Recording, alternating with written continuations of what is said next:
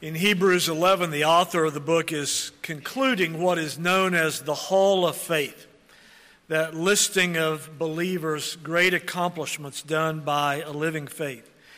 And the author of Hebrews says this: they were tortured. Still others had trials of mockings, scourgings, chains and imprisonment.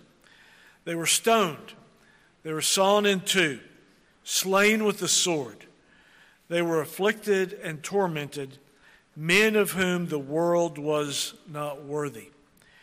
As the Apostle Peter writes the words of our text, and I hope you'll be looking at our text because there are important things to see even by the sequence and the placement of our text that you'll need to look at in 1 Peter 3. As the Apostle Peter writes the words of our text, Christians were suffering horrifically under the Roman Emperor Nero. Early historians Tacitus and Suetonius document the fierce persecution of Christians under the reign of the Roman Emperor Nero beginning around the year 54 AD. And this persecution for Christians came for a very few clearly definable reasons. First of all, it came because Christians would not worship the Roman gods or engage in emperor worship. The Roman Empire was a polytheistic society, and the worship of traditional Roman gods, and especially the worship of the emperor or the Caesar, was seen as essential to maintaining the stability of the state. And so Christians were hated because they would not bow the knee to other gods. The second reason why the persecution of Christians came is because Christians were challenging traditional Roman ideas of society. They did something so scandalous as to promote the idea of brotherhood among all believers, regardless of social status or background. And the third reason why Nero himself and the Roman state were persecuting Christians so fiercely is because Nero was a homosexual who engaged in 2 public homosexual marriages. And he was infuriated at the insistence of Christians on biblical sexual ethics. And so Nero, the Roman emperor, ordered systematic persecution of Christians. He attempted to force Christians to deny Christ. And if they would not, he had 3 specific favorite tactics. The first was he would loose savage animals on captive Christians who would tear them limb from limb, sometimes in the Colosseum. The second manner of systematic persecution of Christians was they would either be executed by crucifixion or beheading. And this happened to the 2 most prominent apostles. The Apostle Peter was crucified upside down, and the Apostle Paul was beheaded. They both knew the wrath of Nero. And the third method that Nero would use against Christians is they were most frequently burned as human torches for Nero's garden parties in the evenings.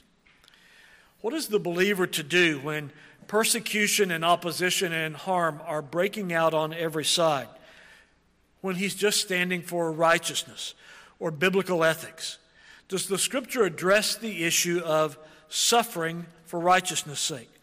And I want you to pay very careful attention at the words that Pastor King just read a moment ago in verse 13 through 18. Because our text does, in fact, address suffering for righteousness. You will notice, if you are the least bit adept at biblical interpretation, that the repeated concept, look at it there in verse 14, 17, and 18, you see the word suffering. Now, immediately, there are many of you who think, I don't want to hear this. I don't like to think about suffering. I don't even like to go to the dentist, Carl. And so the idea of suffering and suffering for Christ's sake. And so let me tell you that this is the word of God to you, to us today. I'm going to document how this is happening in many places all over the world, and it's coming rapidly for believers in America. We're going to need the help of the Holy Spirit to hear and understand this word right, and so let's ask for that now. Our Father, we long to be effective, clear witnesses for Christ as you've commanded us. And so by this word, instruct us, remind us, help us to put off cowardice and fear and confusion, and put on boldness and clarity. Give us concentration now over your word. Give us a hunger to know your word and a passion to be doers of your word, not hearers only. We pray in Jesus' name, amen. I want you to look carefully, and I want you to notice the placement, because I'm going to tell you what Peter does and maybe, just maybe, correct some faulty ideas of ours about how we are to be defending the faith. And so look carefully at the placement. Remember, we believe in verbal plenary inspiration, meaning that the very text of Scripture, we believe the words are inspired. Plenary, all the words of Scripture inspired. The structure and the way that the text is laid out, we believe are inspired. So look at verse 14 and verse 17.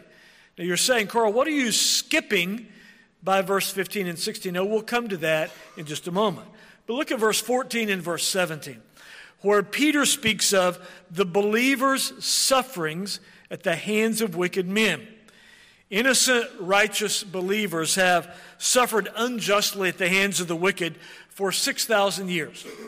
It was nothing new in Nero's day, 2,000 years ago, and it's not new in our day. Think of some of the suffering we've known of believers at the hands of the wicked. Innocent Abel, slain by wicked Cain. Righteous Elijah, persecuted without a cause by civil rulers, Ahab and Jezebel. Shadrach, Meshach, and Abednego, suffering at the hands of Babylonian idolaters who tried to kill them. The Lord just wouldn't let them be killed. Or righteous and innocent John the Baptist, who was beheaded by wicked men. Godly Stephen, martyred by wicked men. And so you hear that brief litany, all of them righteous men, all of them persecuted by wicked rulers. When Paul and Barnabas were discipling new Christians, they made no attempt to hide the opposition believers would face in a hostile world. Luke writes of their words in Acts 14 when they taught new believers, new Gentile believers, we must go through many hardships to enter the kingdom of God. Or when Paul writes to the church in Thessalonica, he says in 1 Thessalonians 3, no one should be shaken by these afflictions, for you yourselves know we were ordained for this. Peter speaks to this clearly and frequently. If you look back just a page to 1 Peter 1, Peter has already told his Gentile readers it's not unusual for believers to suffer and be afflicted. He speaks of this. Various trials. And then in the next chapter, just look across the page in 1 Peter 4. In the next chapter, we will hear Peter tell us in 1 Peter 4:12, believer, do not think it strange concerning the fiery trial which is to try you, as though some strange thing happened to you. And so what you hear is if you hear John or Peter or Paul or the Old Testament prophets, they would all say, yeah, this is part of the deal. This is part of the Christian life. Suffering by the righteous at the hands of the wicked is the norm. And in fact, I will tell you, the fact that you live in America right now where by and large you are not yet being persecuted, we are the oddity. We're the historical anomaly. That has been the norm for Christians and soon will be here so. In fact, Peter is already preparing believers in his day what to do when they're opposed and reviled. He says in 1 Peter 3:9, in the context just preceding ours, don't revile in return when you're reviled. But now in our text, look carefully at verse 14 and 17. Peter's going to expand, and he's going to talk about a distinct type of suffering. Look at it in verse 14 and 17. Suffering for doing good. Peter writes in verse 14, even if you should suffer for righteousness' sake. And again in verse 17, it is better if it is the will of God to suffer for doing good. Now Peter reminds the unjustly suffering believer, look at verse 14, that they are blessed. Where would Peter get such an idea? Well, Peter heard Jesus repeatedly instruct on this topic in the Sermon on the Mount, the most famous sermon in the history of the world. Jesus began that sermon. Peter was right there in the front row. Jesus began this sermon with the Beatitudes. The Beatitudes, of course, you'll remember, are a full-orb description of the character of every converted person. They are the birthmarks of everyone who's born again. They are the fruit that every saved person will bear.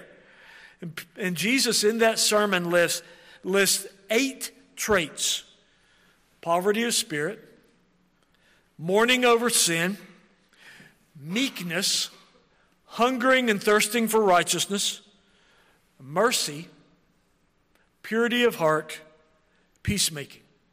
And then Jesus gives the cherry on top of the fruit. He says the 8th and final beatitude or trait will come as a shock to your sensibility. It's the reverse of what we expect. We think that men and women who mourn for sins, live a life of meekness, long for God's righteousness, show mercy to others, are pure in heart, and go about making peace. Won't such people be universally beloved? Jesus says, no, absolutely not. Our flesh, of course, reasons this way. We want everyone to love us, and so we'll bend over backwards to find ways to get people to like us. Here's where the words of Jesus shock us. According to Jesus, persecution is just as much a mark of the Christian as is poverty of spirit or weeping over sin. Peter, as I said, was sitting in the front row that day, our author, when Jesus preached the Sermon on the Mount, and Jesus said these troubling words: Blessed are those who are persecuted for righteousness' sake, for theirs is the kingdom of heaven. Blessed are you when they revile and persecute you and say all kinds of evil against you for my sake falsely. So when Peter is quoted, when he's saying these words, look at verse 14.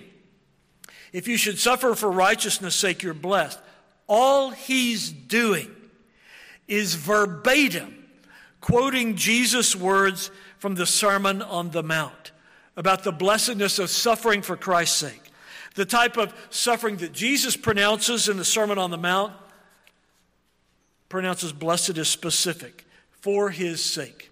Suffering for preaching Christ and proclaiming him, for living for him, for following him. This is the suffering that is the product of loyalty to Christ, and both Jesus and Peter pronounce blessed. Look at what Peter tells believers in verse 14. He knows what you're going to be thinking as you hear these words, and so he immediately commands believers to not succumb to fear of the threats of the persecutors. This is in keeping with our Lord's commands in Matthew 10 when he tells us not to fear men, but only to fear God. And look at verse 17, the wraparound portion of Peter's text. Peter draws the distinction between those who suffer justly, evildoers, and those who suffer unjustly, believers who are not wrongdoers.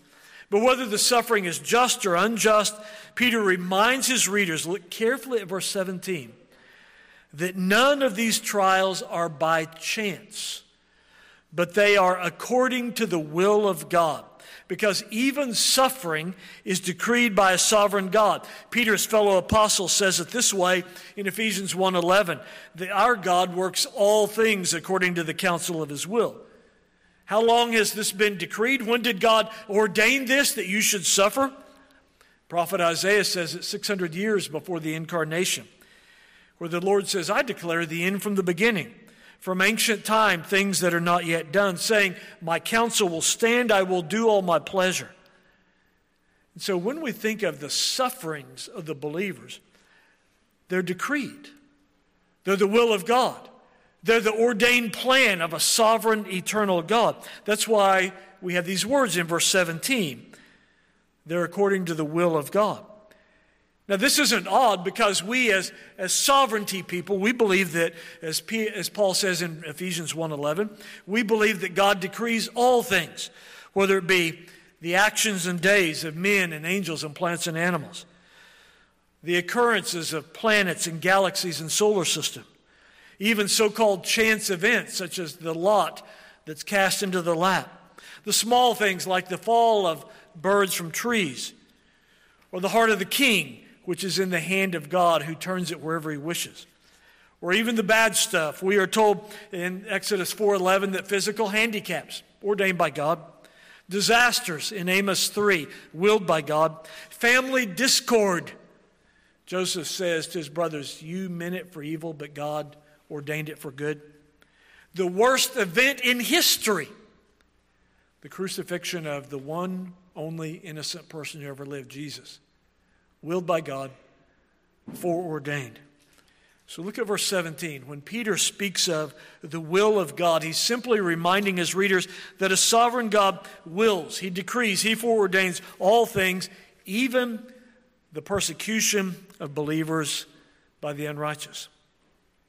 Now, I love apologetics. I hope you'll look at verse 15 and 16. Apologetics, known as the defense of the faith, and it is my privilege. In fact, right now, just so you'll know the pecking order over in the office, here's the pecking order. Taylor and I carry the bags for almost Dr. Anderson and the beloved Dr. Dodds. That's our job, is to buy them lunch and to take their car to get washed. Because we're the lightweights and they're the intellectual heavyweights.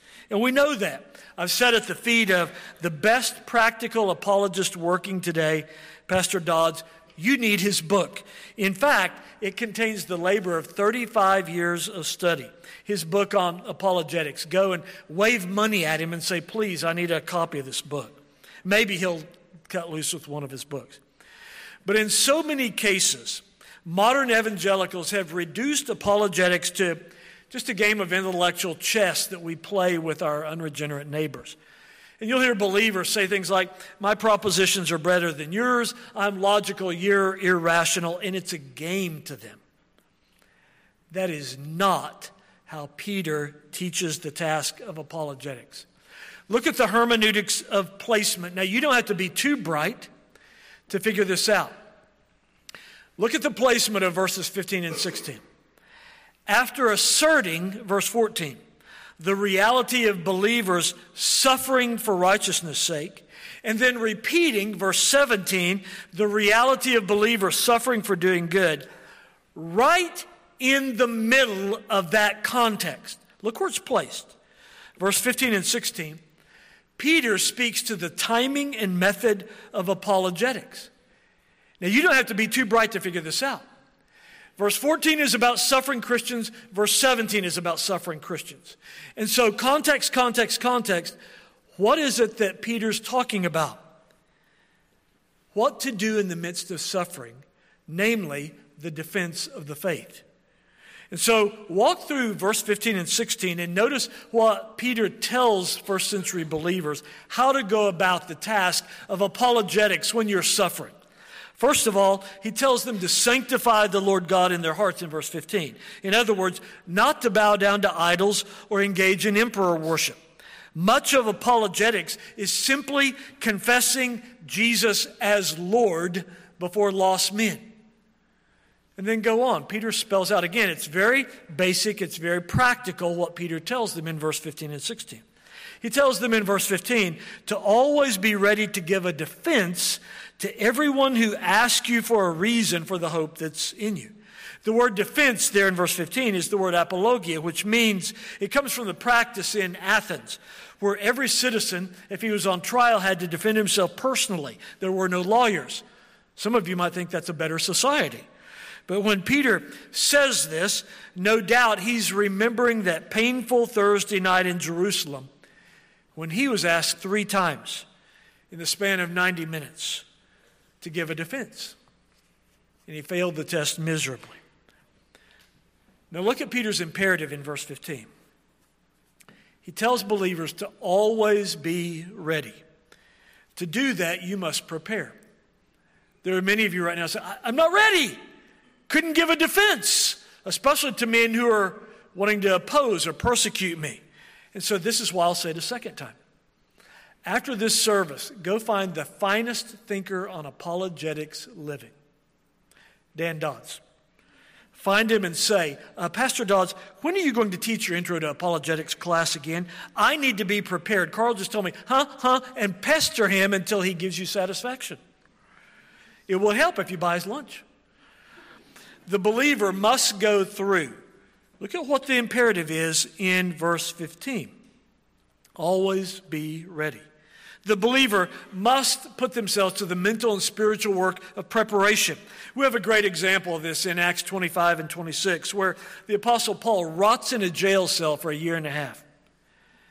What do you think he's doing? He's preparing. He's preparing to give a defense. And he's called out of his jail cell to stand in front of the Roman rulers Festus and Agrippa. This is the Paul who's always ready, who writes to Timothy and says, be ready in season and out of season. Paul is always ready to speak about the gospel of Christ and the hope of eternal life. And then when he finally is pulled out of prison and stood before Festus and Agrippa, and they say, give us a reason for the hope, Paul answers with an outstanding model of what you're to do when you're given that platform. Paul details his past life. Then he speaks of his conversion, his repentance and faith. And then he speaks of his present life of submission to Christ. Here are these two Roman rulers who hold the power of death over him. Festus dismisses Paul as a lunatic. Agrippa confesses, Paul, you've almost convinced me. Go on in Peter's mandate of how to do apologetics. Look at verse 15. You're to do this, you're ready to give a defense to all classes of people, to everyone. Whether it be a servant girl in a late night courtyard where Peter fumbled, or civil magistrates in court, which Paul does before Agrippa and Festus. It's your task to be prepared to give a defense to everyone. And then notice what kind of defense. Look at verse 15. Reasons. You're to have reasons. Do you have any solid biblical grounds for your belief? And then Peter goes on and says, hope. This is what must come forth in your apologetic presentation. The believer must be a communicator of Christian hope. Our culture, of course, right now is working against hope. Our culture is a culture of despair.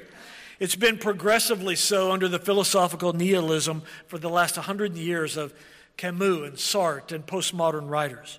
And one of the key planks in this worldview driven by evolutionary thought and relativism is hopelessness. What is the Christian hope? The hope that you must be able to communicate. It's not wishful thinking, but an assured future reality.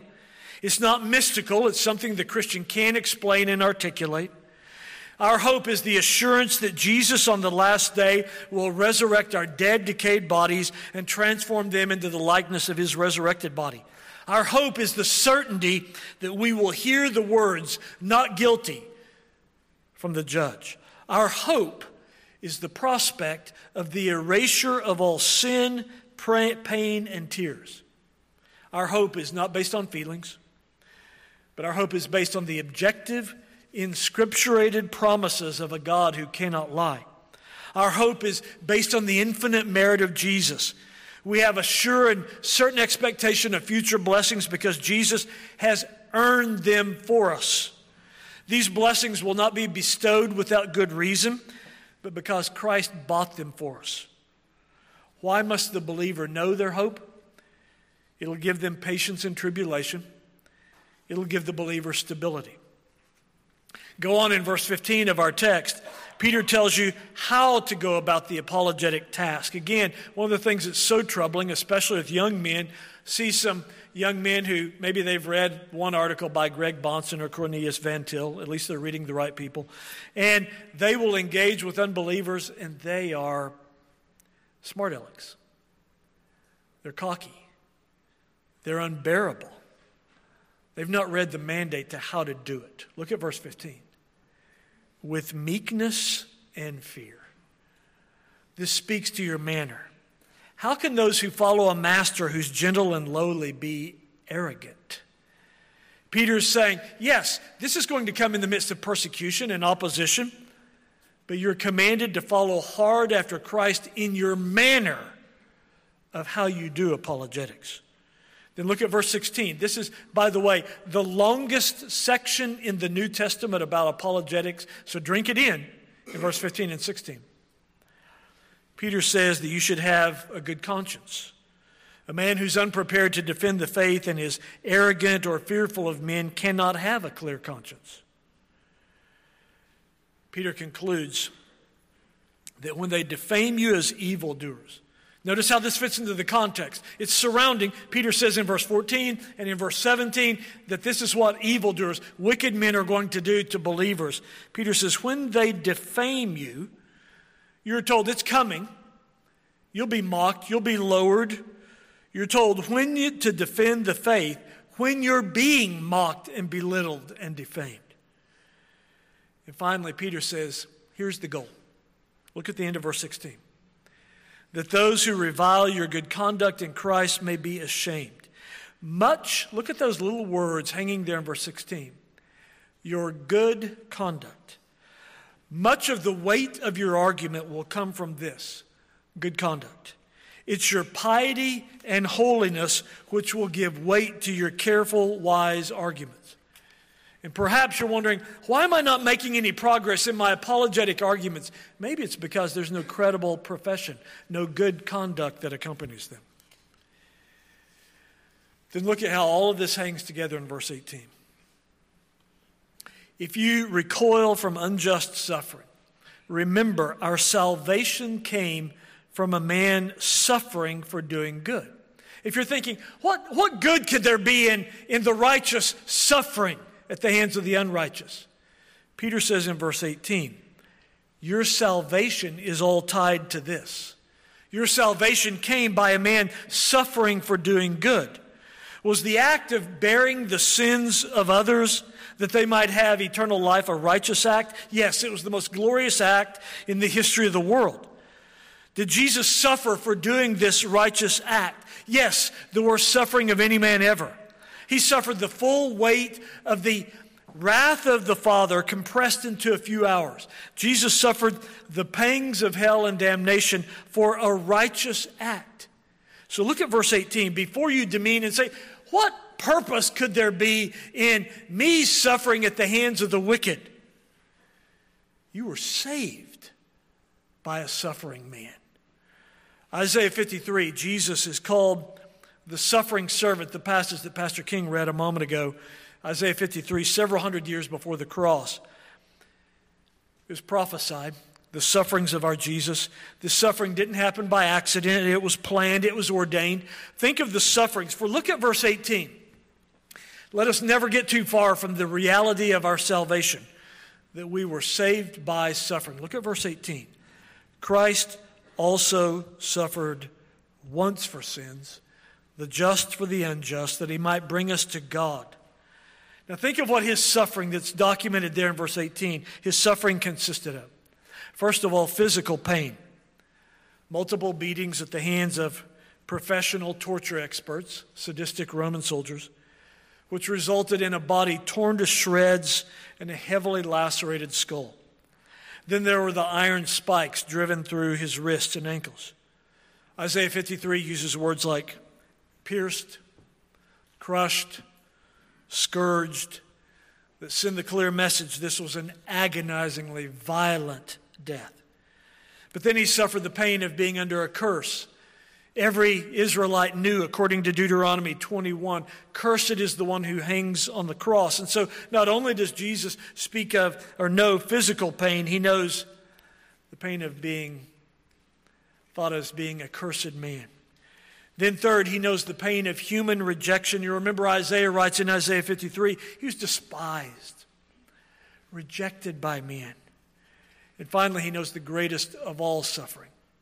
Far more than physical pain, the pain of being under a curse, the pain of human rejection combined and squared, the pain of divine rejection. Or in his greatest agony, in his worst suffering, Jesus screams out, my God, why have you forsaken me?" Citing Psalm 22. For in that moment, he was experiencing the dregs and the depths of the bottom of hell. This is what our Apostles' Creed speaks of when it says, he descended into hell. These sufferings purchased our salvation. We can never think little of the suffering of a righteous man at the hands of a wicked man, because our salvation was purchased by a suffering innocent man. His sufferings were substitutionary and redemptive. What did Jesus precisely, technically accomplish? He took our sin, suffering your deserved punishment and mine, and then in return gave us his righteousness, thus justifying us. According to Romans 5:1, justification means we have peace with God. This peace was purchased at this cost, the sufferings of an innocent man. How do we apply this word to us? Let me make two brief applications. First, let me remind you, for those of you who don't read the newspapers or know what's happening in the 199 nations around the world besides ours. When we speak of the persecution of the innocent and the righteous by the wicked, we are not talking just about a first century phenomena. We're talking about a 21st century phenomena. Today, in India, Hindus are burning churches and hundreds of homes of believers today in India. Today, on the continent of Africa, in Nigeria and Somalia, Sudan and Mozambique, and 13 other African nations, Muslims are harassing and killing Christians while the state turns a blind eye. These persecutors also control access to jobs, education, and health services, ensuring Christians cannot get to any of these. Today, this day in China, Christians are in jail for simply refusing to confess that the Communist Party and the state deserve their supreme loyalty. Wang Yi, a Reformed pastor, published 95 theses, the first 15 of which assert the sovereignty of God and the lordship of Christ. And for doing so, he's now serving a lengthy prison sentence, and his wife has had all their possessions confiscated.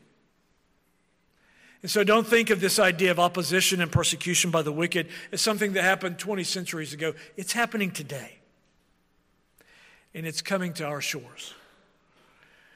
The author of Hebrew commands us in Hebrews 13, remember the prisoners as if chained with them.